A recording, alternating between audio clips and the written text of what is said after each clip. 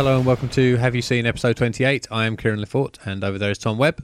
Hello. I had a creative intro but I've forgotten it, so I think we should just crash on and talk about Vanishing Point and The Iron Giant, which are the movies we pitched last week. Okay. Which way round do you want to do them? Let's start with Iron Giant. Okay, I should recap that really, shouldn't Yes, I? please. I have no idea why I pronounced recap, but The Iron Giant. Yeah.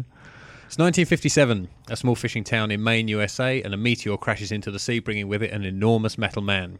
Hogarth Hughes is an adventurous sci-fi loving young boy. He saves the giant's life and befriends him. If you throw in a beatnik, paranoid government agents, and Hogarth's waitress single mother, it's time for an adventure. This is an adaptation of Ted Hughes' book, The Iron Man. I haven't read the book. You say you read the book as a kid, Yes. but don't necessarily remember it. No. I remember the book being on the shelves in the school library, but never read it. Yeah. And as far as I'm aware, there's some quite significant changes Yeah. over and above it just moving to the US. Yes. Yeah. Very much so. I'll start by saying I really enjoyed it. Excellent, good. That's what I wanted to hear. Podcast over. Goodbye. See you next week. There is one thing I didn't like about it, but I'll come to that later. Okay. Yeah. Fine. Like you said, it is hugely different from the book. Like really quite substantially. I went and found an online synopsis of the book that outlined the entire plot, and the book is initially set in England, and it contains Hogarth meeting the giant and befriending it, and the point at which he hides it for a bit, and that's where. And from that point on, they're completely different. Okay. In the film after that, he kind of hides it, and then he's being chased by the government and the army and what have you, and the giant is introduced to the village or to the town when there's someone's in danger, and he rescues them, and there's this whole attack and all that kind of stuff. Whereas in the book, he initially traps the giant in a hole, and it stays there for a year until it digs its way out. And then, do you know what? You say that, and that rings a bell in my head. I might actually have read the book. Yeah, and then, I remember that, but only that. And then the village that it's set in befriend the giant, and everyone's happy. And then something else from space crash lands in Australia. So they dismantle the giant, ship him to Australia, where he challenges this other earthly being to a challenge, which is. I think that the giant says that if he can survive for longer being doused in petrol and set on fire, then this being can get close to the sun. Something like that. It's a really bizarre. It's a really weird challenge. Okay. Which the giant then wins. And this space being, it's got a really weird name. It's something like, the space bat from God knows where. Okay. Then has to defer to the giant. And the giant makes it fly around the earth singing this beautiful music, which kind of comforts humans and brings about world peace. So, it's completely off the wall different. Yeah. But what I think is interesting is that I don't think that would have made a particularly good film. No, I think the book is metaphor and allegory. It is, very much so. And the movie is straight ahead and literal. It was written by Ted Hughes for his children after the suicide of his first wife, even, who is Sylvia Plath, the American poet. Okay.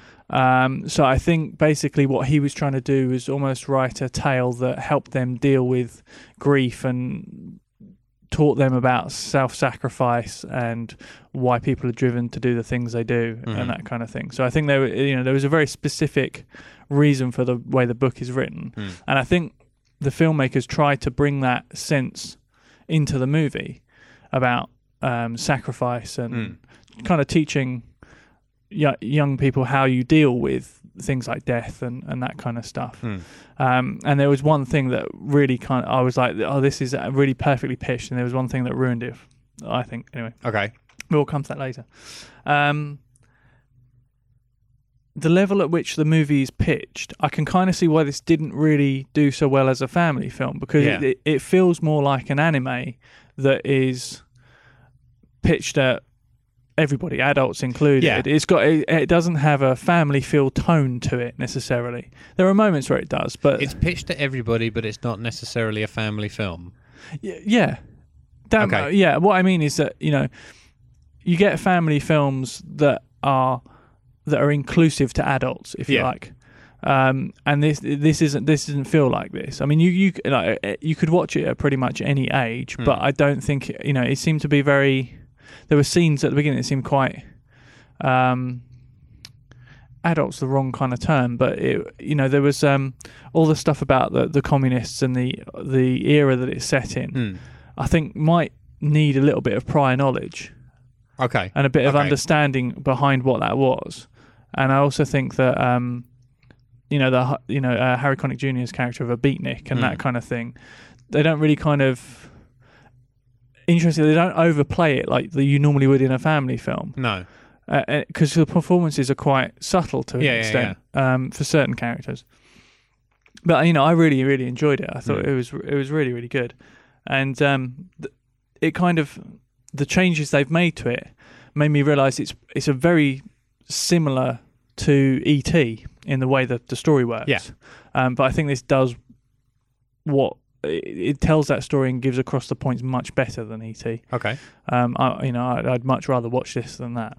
But no, it was really good. What I found interesting though was that obviously it was based on the Ted Hughes book, but that book was also used as a basis for a storyline in the Transformers comics. Right. Yeah, apparently so. About one of the Autobots coming to Earth and befriending a child or a young boy, which was then used as the basis for the 2007 Transformers movie, which is kind of an interesting run. I'm trying to think because I read all of those Transformers comics. Yeah, I think there was a storyline with Bumblebee and kind of what they did in the cartoon a bit, where there was Bumblebee and Spike. So I found it interesting that this story. Yeah, he was Buster in the comics. Yeah. So I think it was interesting that this story kind of has always been on the radar of other mediums. Yeah. And what have you. And I also thought that the character design was very much in the sort of late 50s, early 60s Disney style. And I kind of wondered if that's a nod to the setting, as it were. I would think so, given like we said, it's set in 1957. Yeah. I think that kind of helps it fit. Yeah, absolutely. Yeah. I mean, there's stuff I really did like. I mean, there was some the design of the robot's face is very simplistic, but incredibly expressive. Yeah. Which we've seen. Pixar have gone on to do a lot with things like WALL-E, particularly. Yeah. And you can kind of see the heritage through this. Little devices like having title cards, like when Hogarth is trying to persuade the beatnik, whose name I can't remember, Dean. There we go. Yeah, I was just looking down my notes. Yeah, trying to persuade Dean that he should look after the robot, and he starts banging on the door, and then the title card comes. It just says 37 minutes later, yes, and he's still going. Yeah. So I liked little touches like that. Did you watch the little sci-fi movie on the TV? Yes, yeah. There's some fantastic stuff in that. I love really the acting of the leading man within that movie. Yeah, it's brilliant. They've got spot on. Yeah, the dialogue is absolutely perfect. And things like the lighting in the interrogation scene. It's just really, really nice because it's drawing on all of the influences of the time and that kind of stuff. Although the bit with the chloroform was a bit creepy. Yeah. So that's what I mean. It's like kind of like there are elements like that where you think it has it's quite an edge to it. Yeah, it has a big heart, but also has a little dark streak running through it. Yeah, which I think is really, really good. And I can kind of see how in the time it was released, they didn't quite. Maybe it wasn't quite marketed right, or it just didn't quite find its audience. Idea what to do. A bit like Princess Bride. Yeah, it's got that. It's got an audience, but it's just really tapping the right people. I liked there are some nice little nods and references to movies and sci-fi stories. So when the Iron Giant becomes a weapon, At the end, he gets these little tentacles Spoiler that come alert. out. Yeah, he gets these tentacles that come out, which are identical to War of the Worlds. Yeah. The early 50s one.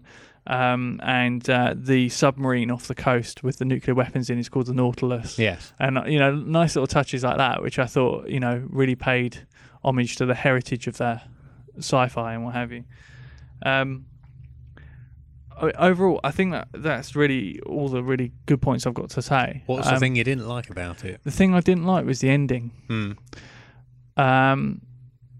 going to completely give away the ending, Sure. because to make it clear that in an attempt to defeat the giant, the army release a nuclear warhead towards the town, which the giant then sacrifices himself to stop.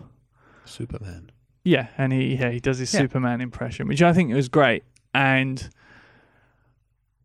the end of the film, one of the last things you see is the general sends the young boy the only piece of the giant that they could find. And I think that's where it should have ended. Yes, I'm inclined to agree with you, actually. And then after that, it had already been set up that the giant can fix itself. Yeah. And then the last thing you see is the wasteland of Iceland or Finland, and the robot parts are moving towards each other, which I suppose is kind of almost a setup for a sequel, or just it's okay, he didn't die. And that, for me, completely undermined the whole point of the film. It is a little bit tacked on, certainly. Yeah, I think I would have had it at that screw arriving to Hogarth, and maybe just had it the flashing light. And then possibly cut to credits there. Yeah. When Hogarth realises what's going to happen. Yeah. See, for me, I kind of think because of the nature of the story and the fact that it's about sacrifice and it's about doing the right thing at the right time. That's why I was just like, it's a shame they did that Hollywood ending, as it were. I know, but I also understand. I kind of understand why it had to be, why it was done. Yeah, absolutely, and I think that's the point at which you start to wonder: should they have really pitched it as a kids' family film, or should they have stopped it there and just had it as it was? Well, if you watch it again, turn it off. Yeah, I will. Yeah, I will. Do, yeah. So that was the only thing I didn't like, which Well, considering you got through like 90 minutes of the movie beforehand before finding anything you didn't like, that's pretty good. Yeah, no, I really, really enjoyed it, and it's definitely worth a watch. Do you agree it's Vin Diesel's best acting performance? Yeah. I think what they did was got him in the studio and gave him a list of emotions to read every line in. So every line got happy, sad, overjoyed, every possible emotion they could think of for him to do, and then they just cut in the one that most closely resembled what they actually wanted. Yeah, no, it was really good. I think the voice acting all round is really good. Yeah. Possibly the weakest person might be Jennifer Aniston, if anyone. But even then, she's pretty good. I think the problem with Jennifer Aniston's casting, you're right, she's not bad enough. But I think the problem was this was at the peak of her her friend's powers, which I think we touched on last week. Yeah. And you're carrying the Rachel baggage going in, especially if you saw this in 1999. Yeah. I mean, I think because my wife was she was actually doing something on her computer, but got distracted by this film, and was kind of watching it. And if anybody heard that, my elbow just cracked. Yeah, and she was like, wasn't sure who any of the voices were, which I think is the best way to go in, really. Yeah. Quite often, when you can just associate the character. Sometimes I think when they have big stars where it's clear that that's who they are. There's the persona issue. Yeah, it kind of undermines it a little bit. But no, I thought, like I say, it's a great film, definitely worth watching. Excellent. I found the customary reviews, a bit of customer feedback. The customer reviews. Indeed. I was looking for some funny alternative titles and I couldn't find any. The only country where it wasn't apparently called The Iron Giant was Denmark, where they called it The Boy and the Iron Giant. Right, fair enough. It's worth pointing out the reason it wasn't called The Iron Man was so that it wasn't confused with Iron Man. Yeah, the same reason Avengers now assemble in this country. Yeah. I've got a 5-star and a 1-star. The 5-star is probably going to destroy my throat because it's written entirely in caps. I'll attempt to read this in the style in which it was written. All right. I have water on standby. Hold on. Let's get the water. Get yourself geared up. I'm full of a a branded, sugary, carbonated drink. Right. So I need a little outlet for some energy, I think. Yeah. All those of you out there who like TT will absolutely love this film. Oh, by the way, every sentence ends in at least one exclamation mark, usually more. Okay. It has, in my opinion, a familiar ring to the story, hence my mentioning E.T. at the start of my review. A boy befriending an alien visitor, only this visitor being a giant alien robot. It has a lot of funny moments, particularly when Hogarth's squirrel runs up Harry Connick Jr.'s trouser leg while he's in the diner, causing havoc. Also, touching moments in this film will probably tug at the heartstrings of adults as well as children. Certainly tugs at my heartstrings, I must say! 2 exclamation marks. I enjoyed this film when it was on VHS, even more so on DVD, which I will receive in a couple of days' time. Enjoy! Brilliant. I love Amazon. Yeah. And I found a 1-star. There's a lone 1-star review. Really? Okay. Yes. This person's not happy. Right. You can almost smell the British middle-class indignation coming off this review. Right, okay. I work in a junior school, and this was needed for the literacy topic that the children are working on. All the children were very excited at the thought of watching the DVD to bring the book and their work to life. I ordered the DVD and paid for a 1 to 2 day delivery. It has still not arrived. I'm cancelling the order and will be placing it with a more reliable company. Brilliant. I just like it's got nothing to do with the film. They haven't even seen it. Just the righteous indignation at their disc not turning up. What I'd like to hear is their review again once they receive the DVD and realise it's nothing like the book. Yeah.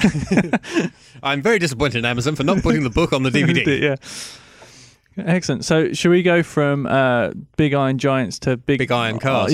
Muscle cars. Yeah. Or a muscle car. Yeah. Do you want to sum up while I skim to the correct page in my notes? I will do, yes. So, Vanishing Point. One of my favourite films.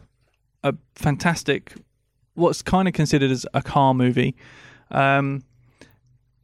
The basic plot is Kowalski is a loner who works for a car delivery service, and he has to deliver a 1970 Dodge Charger from Denver to San Francisco.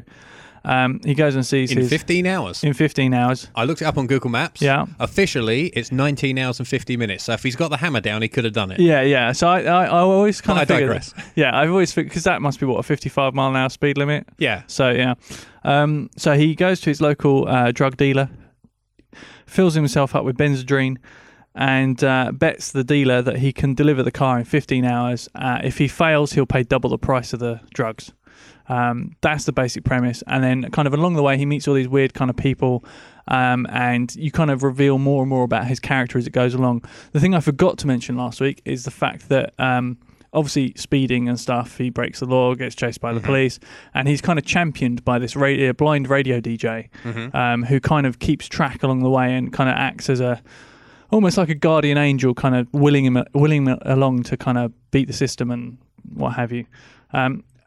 Like I said last week, I have absolutely no idea what Kieran's reaction would be to this film. He's either going to love it or hate it, and I don't know.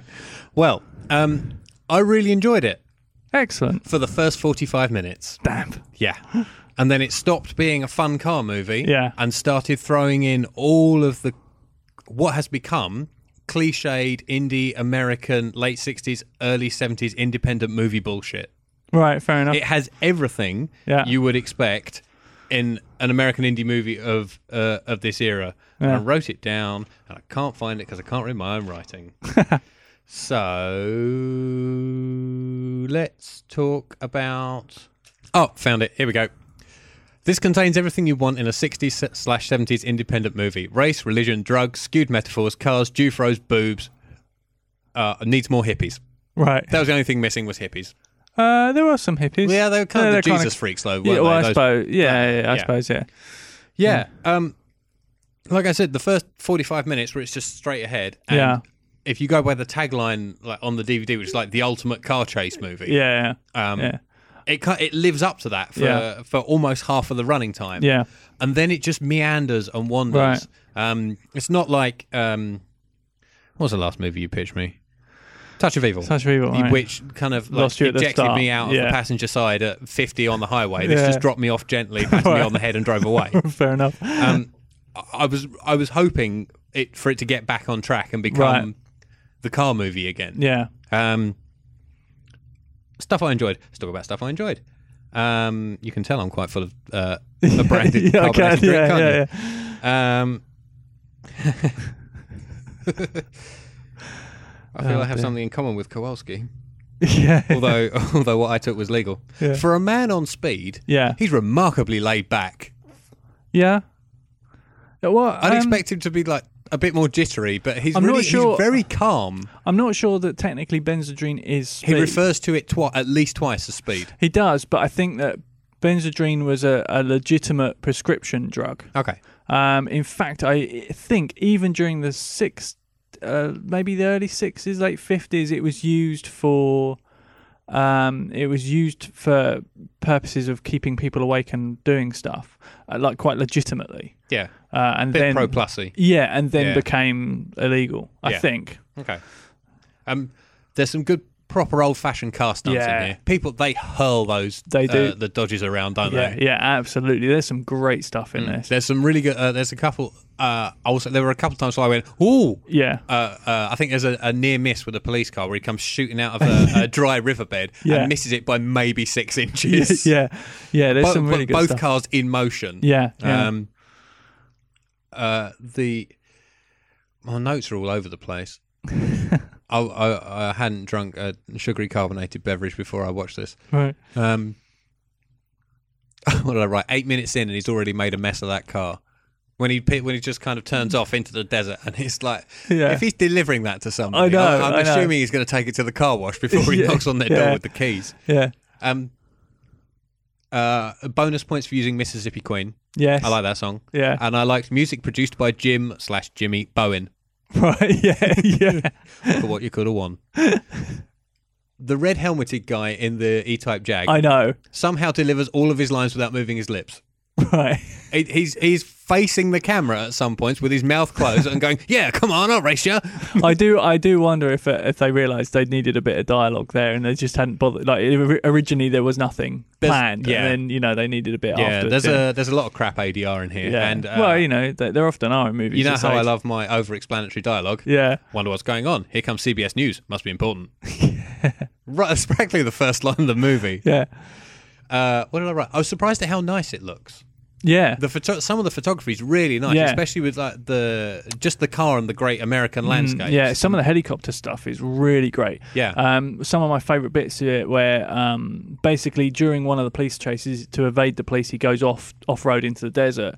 And you get a little sequence just like of helicopter shots where he's effectively just driving around and you can see him driving back over his own car tracks, and you get loads of kind of tracks in the thing. It just looks amazing. Yeah. Not only did we see tracks in the desert, I spotted the crew a couple of times. Really?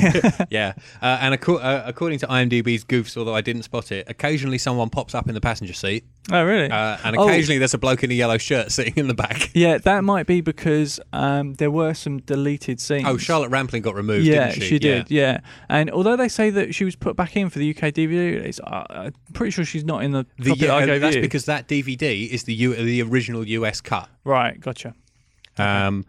Ironically now, the only way to get the UK version is on the US special edition. Right, because they haven't released a Blu-ray over here yet, although there is one in the States. Yeah, no, it's not over here. I really want to see how well this cleans up on Blu-ray. I recognised some of Cleveland Little's dialogue. Oh, really? And then realised it's quoted / paraphrased / mangled at the beginning of Breakdown by Guns N' Roses. Oh, right. The okay. the Lone American Hero speech. Yeah.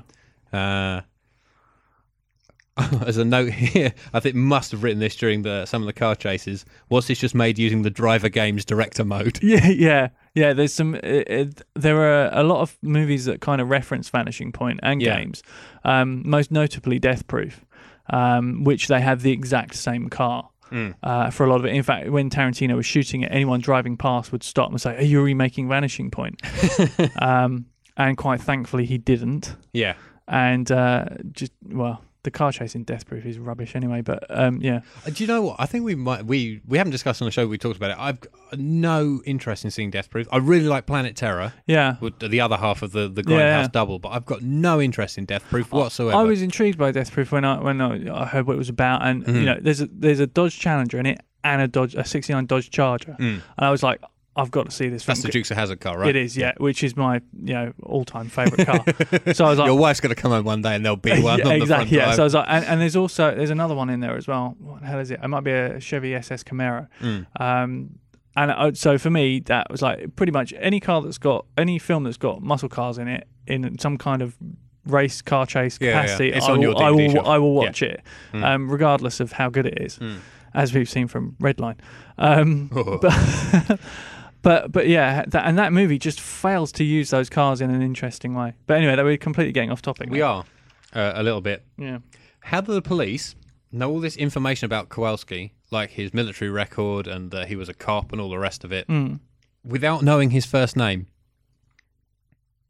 That I don't know. It's never mentioned. I'm assuming that because they're kind of trying to, he kind of becomes this sort of almost living legend throughout the course of the film. Well, something I did like that I've just noted, that I just realised that I wrote down, was I like the way the details about his past are revealed. Yes. How you find out more and more about him as it goes on, and even to the point where he's at the biker's shack, and the biker disappears, and he's left with the naked woman who's offering to pleasure him. Yes. She has got a collage of him. Yeah.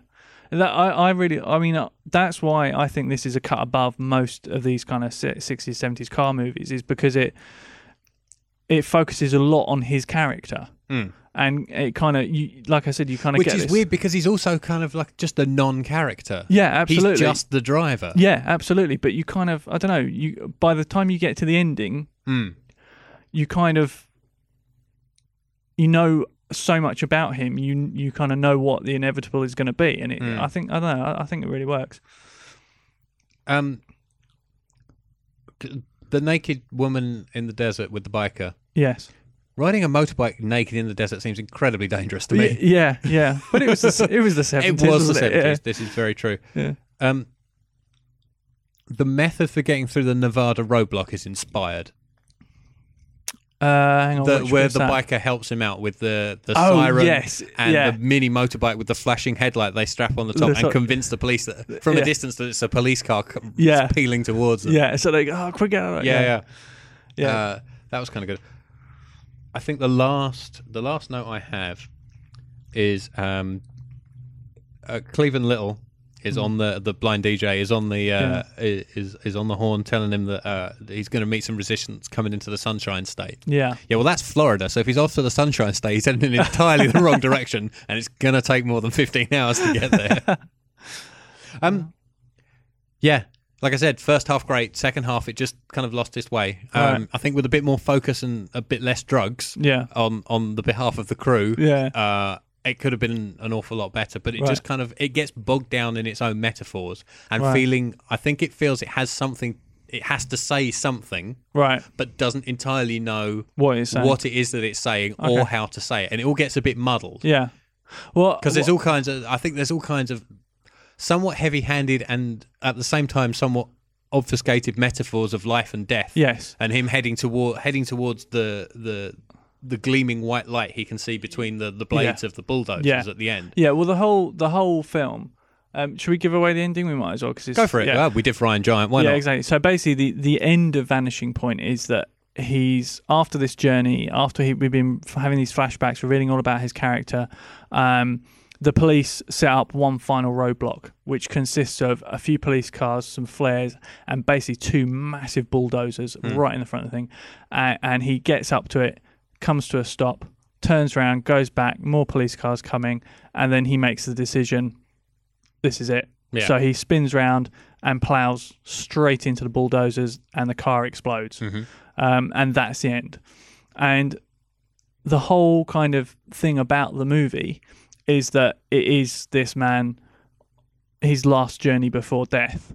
And effectively, this movie is his life flashing before his eyes. Yeah. And the cutscene with Charlotte Rampling is basically, she's a hitchhiker. She gets in the car. They have these conversations. I think more stuff about his life gets revealed. And then he falls asleep, wakes up, and she's gone. With no sign at all. And she was supposed to effectively be the spectre of death that was kind of saying, this, this is where you're headed, this is your time, as it were. So I mean, that was kind of the whole kind of, I don't know what you call it really, the the thought process behind the movie, and then you've kind of got Cleveland Little as the guide, guiding towards the light, as you were.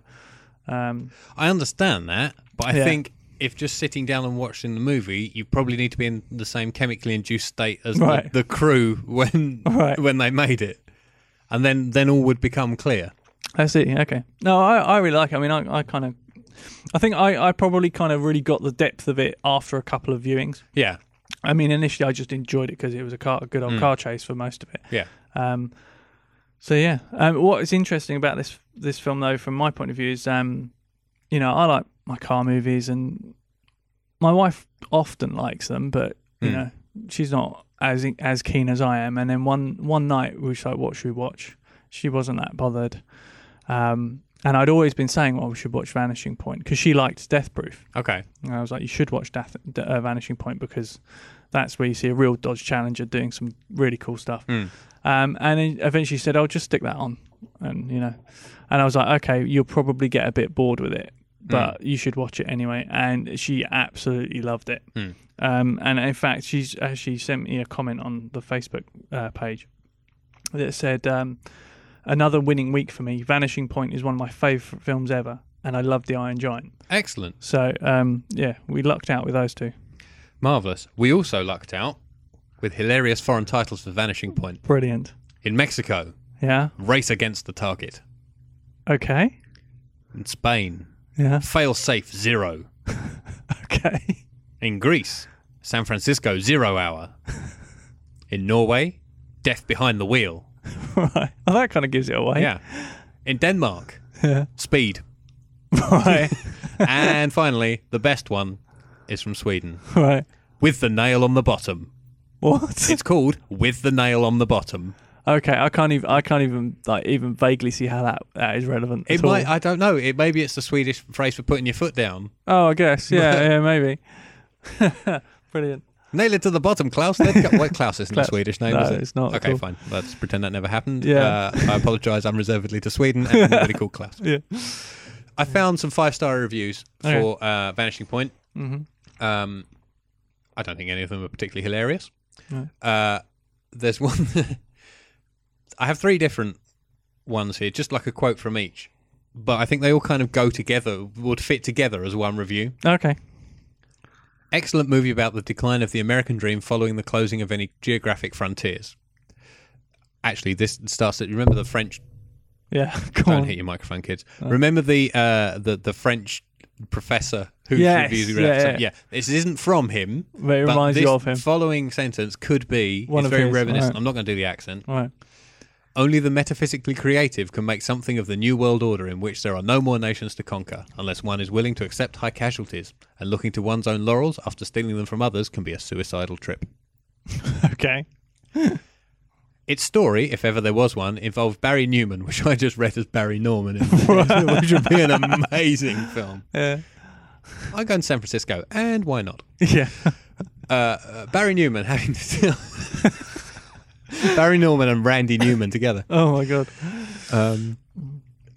Okay, Barry Newman having to deliver a Dodge Challenger from Denver to San Francisco. Well, everybody spells San Francisco wrong. That's interesting. Right. That doesn't really matter. No. It was an adrenaline rush involving Newman driving an American muscle car as fast as possible. From out of nowhere, some bloke decides he wants to test his E-Type Jag against Newman's Dodge, as you do, and it all ends in tears for the Jag driver. Yeah. And then this, which I think sums it up perfectly. The chase, the desert, the shack, the girl, the roadblock, the end. Yeah. That's Vanishing Point. That's great. Yeah. That's in 12 fantastic. words. Yeah. Yeah. There's actually, it's quite funny. Barry Newman is in another movie that I will pitch you at some point, which is Steven Soderbergh's film The Limey.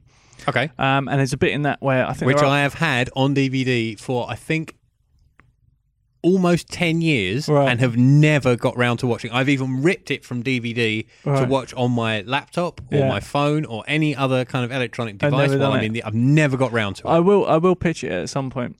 There's a scene in that they're up in the Hollywood Hills and he has to get from the top to the bottom. What was he? I think he's in like a big old Mercedes or something like that. They're preparing to do this shoot with the car going down, and they're talking about getting stunt drivers and stuff like that. And Barry Newman's like, "No, I'll drive. And they were like, well, what? Hang on. He's like, I was in Vanishing Point. I'm driving. I did read a couple of stories about the stunt work on Vanishing Point. There were a couple of things, a couple of quite dangerous things, where Barry Newman swapped out with the stunt driver without telling the director. Really? Yeah. That doesn't surprise me. I think he strikes me as the sort of person that's going to do it and put his foot down. Yeah, supposedly he ended up doing a fair amount of his own stunt driving. Excellent. In the film. Right, what are we going to pitch for next week? Do you want to go? Okay. Are you going to make me do it? No, I'll go first. Okay. So, I've been trying to figure out what to pitch you, as usual. Don't you hate that time of the week? It comes around every week. It's like, great, we're going to do another show. We're going to record it on Thursday. Oh, it's Wednesday and I don't know what to pitch him. Yeah, no. So I've been thinking about pitching this one for a while, and I was just waiting for the right time to rewatch it. From 1971? No. Oh, God. From 2000. Okay. And it's a film I'm amazed you've never seen. All right. I'm going to pitch you Battle Royale. It's on the list of I've been meaning to. Yeah, because it's like I say, a Japanese film from 2000, and I'll give you as brief a synopsis as I can. In the future, the Japanese government captures a class of 9th grade students and forces them to kill each other under the Revolutionary Battle Royale Act. The children are taken to an island, given backpacks containing weapons, and they're all made to wear exploding collars. The exploding collars will go off in certain places at certain times, and they can be remotely activated as well by the people in control. And from then on, it's last person standing. A battle royale. Yeah. I think this is it's a really, really, really good film. It's one of those films, it's kind of difficult to say you enjoy it, but it's just a really, really, really good film. Yeah. Okay. What intrigues me about this in particular at the moment is that off the top of my head, I can think of 3 films that have this premise. And all of them very different.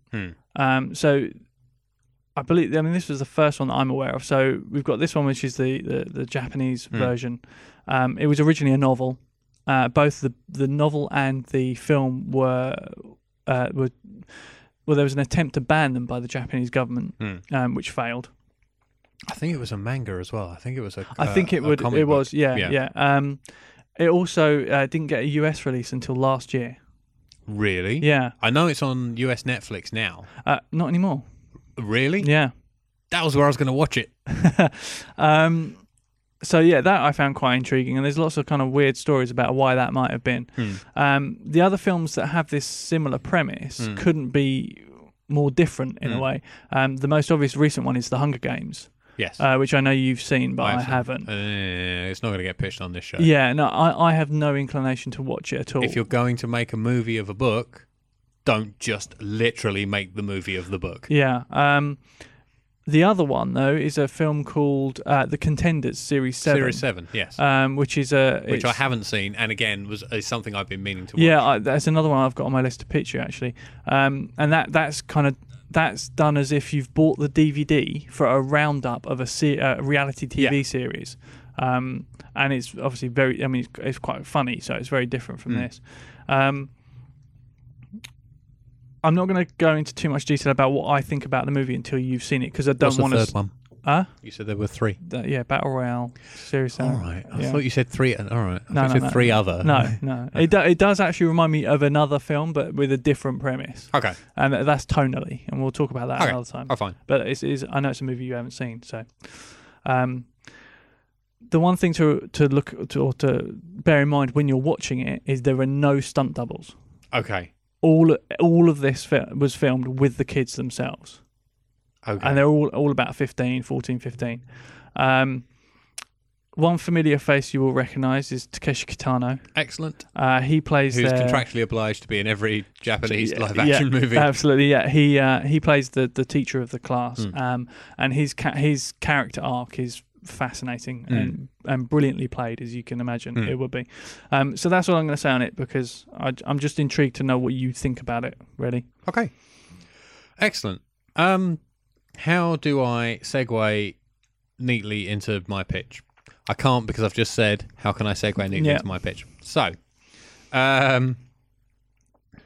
I am going to pitch you a film based on a book, Right. which somebody sued over, Okay. and then somebody else sued over how they were portrayed in the film. Okay. The We're not- Damned we're not- United. Oh, right. Okay. I was going Uh, to say we're not going to get sued over what we think about it, are we? no, I would hope not. Good.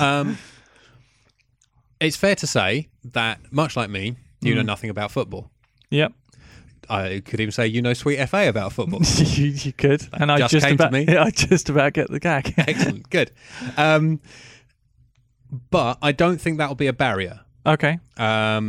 This is not too dissimilar to the likes of Beyond the Sea Right. and Moneyball, Okay. which is about baseball. Yeah. And I know you've seen it and you like that. Yeah, I thought it was really Yeah. good. A lot of facts have been fudged. Right. And I don't think it's- Dramatized. Yeah, well, kind of. Perhaps not as rose tinted, and the songs aren't as good as Beyond the Sea. Right. But it does kind of romanticize that era of football. Okay. I should probably tell you what era of football that is. Yeah, you should do. Yeah. This is a somewhat fictionalized account of Brian Clough's ill-fated 44-day run as manager of Leeds United in 1974. At that time, Leeds were the top club in the country. Right. Their manager had just departed to take over the job as England manager. Mm-hmm.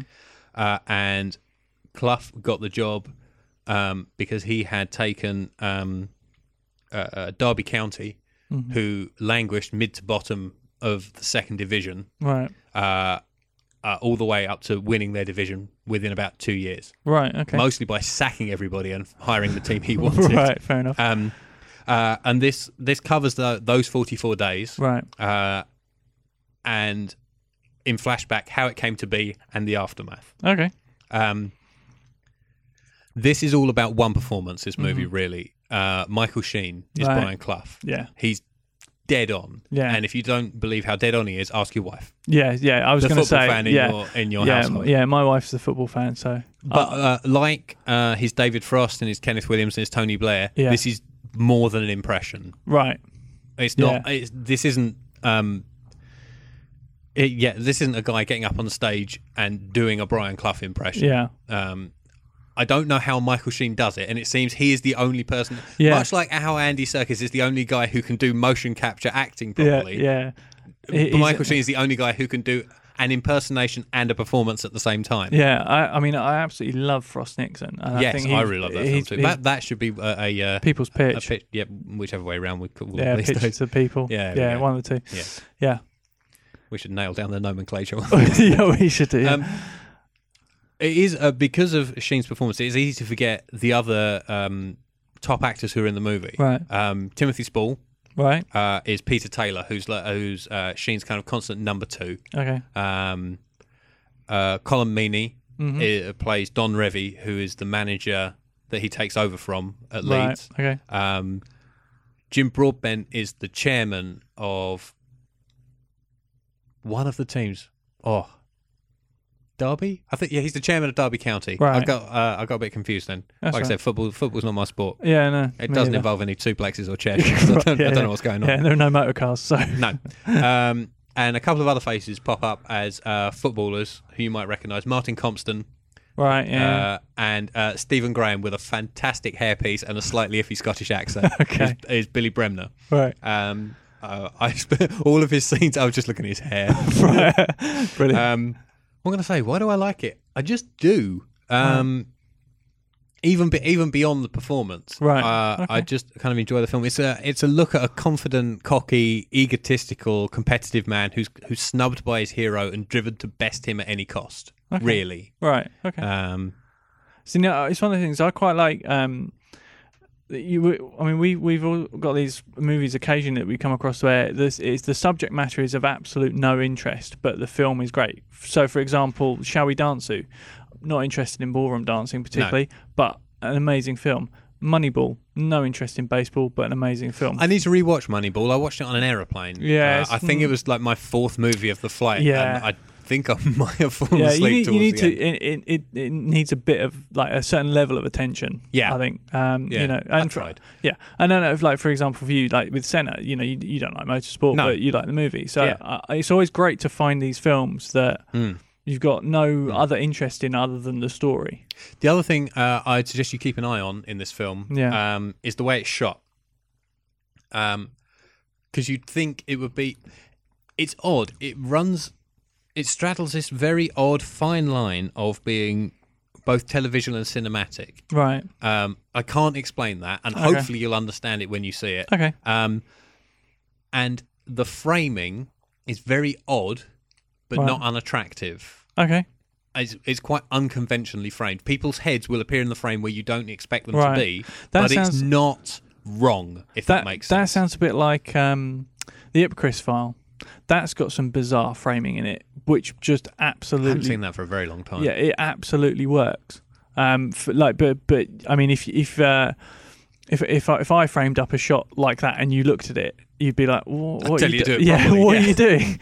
You know. So yeah, I like things like that kind of defy convention, but and shouldn't work, but do. Yeah. So that's it. Cool. I look forward to seeing it. Excellent. Good. I'll dig the DVD out of my bag in a minute. Brilliant. Before we go, we should tell people how they can get in contact. Absolutely, yeah. And as I foolishly open my book to my page with all that information on, I guess it falls to me. As always. On Twitter, we are at HYS Podcast. On Facebook, it's facebook.com/haveyouseenpodcast. The blog has its shiny new URL, haveyouseen.net, which I went into my pocket for. So I'll be expecting a check soon, Web. Yeah, fair enough. And if you have lots to say about any of the movies we've talked about, and you've seen, yeah, you get it. Little too much sugar this week. But even ones that they've seen that we haven't. That's fine. Yeah, well, yes, very good. This is why you should do this, not me. The email address is podcast@haveyouseen.net. If you're going to pitch to us, we reckon about a typed side of A4 is that's usually about right. Right. Yeah, if you can do it in a paragraph, that's fine too. Mm-hmm. As I've been saying the past few weeks, if you consume us via iTunes or indeed Apple's new podcast app, which they've launched for all of their various devices, please leave us a rating and a review. Yeah. I know it sounds ridiculous, but it's fairly important because it keeps us visible within the iTunes catalogue, which means more people can find us and more people can listen to us. Yep. More people can send us pictures. Yeah. And I'm sure more people can enjoy our rambling, velvety, dulcet tones. I was going to go for, but I think enough. Rambling kind of sums it up more succinctly. Yeah. Thanks as always to Upbeat Productions for the use of the studio, which is in fairly decent nick this week. I'm impressed. And to Alexia Mum for all his technical assistance. Absolutely, yeah. Until next week, in the words of Vanishing Point, the question is not when we're going to stop, but who's going to stop us. Nice.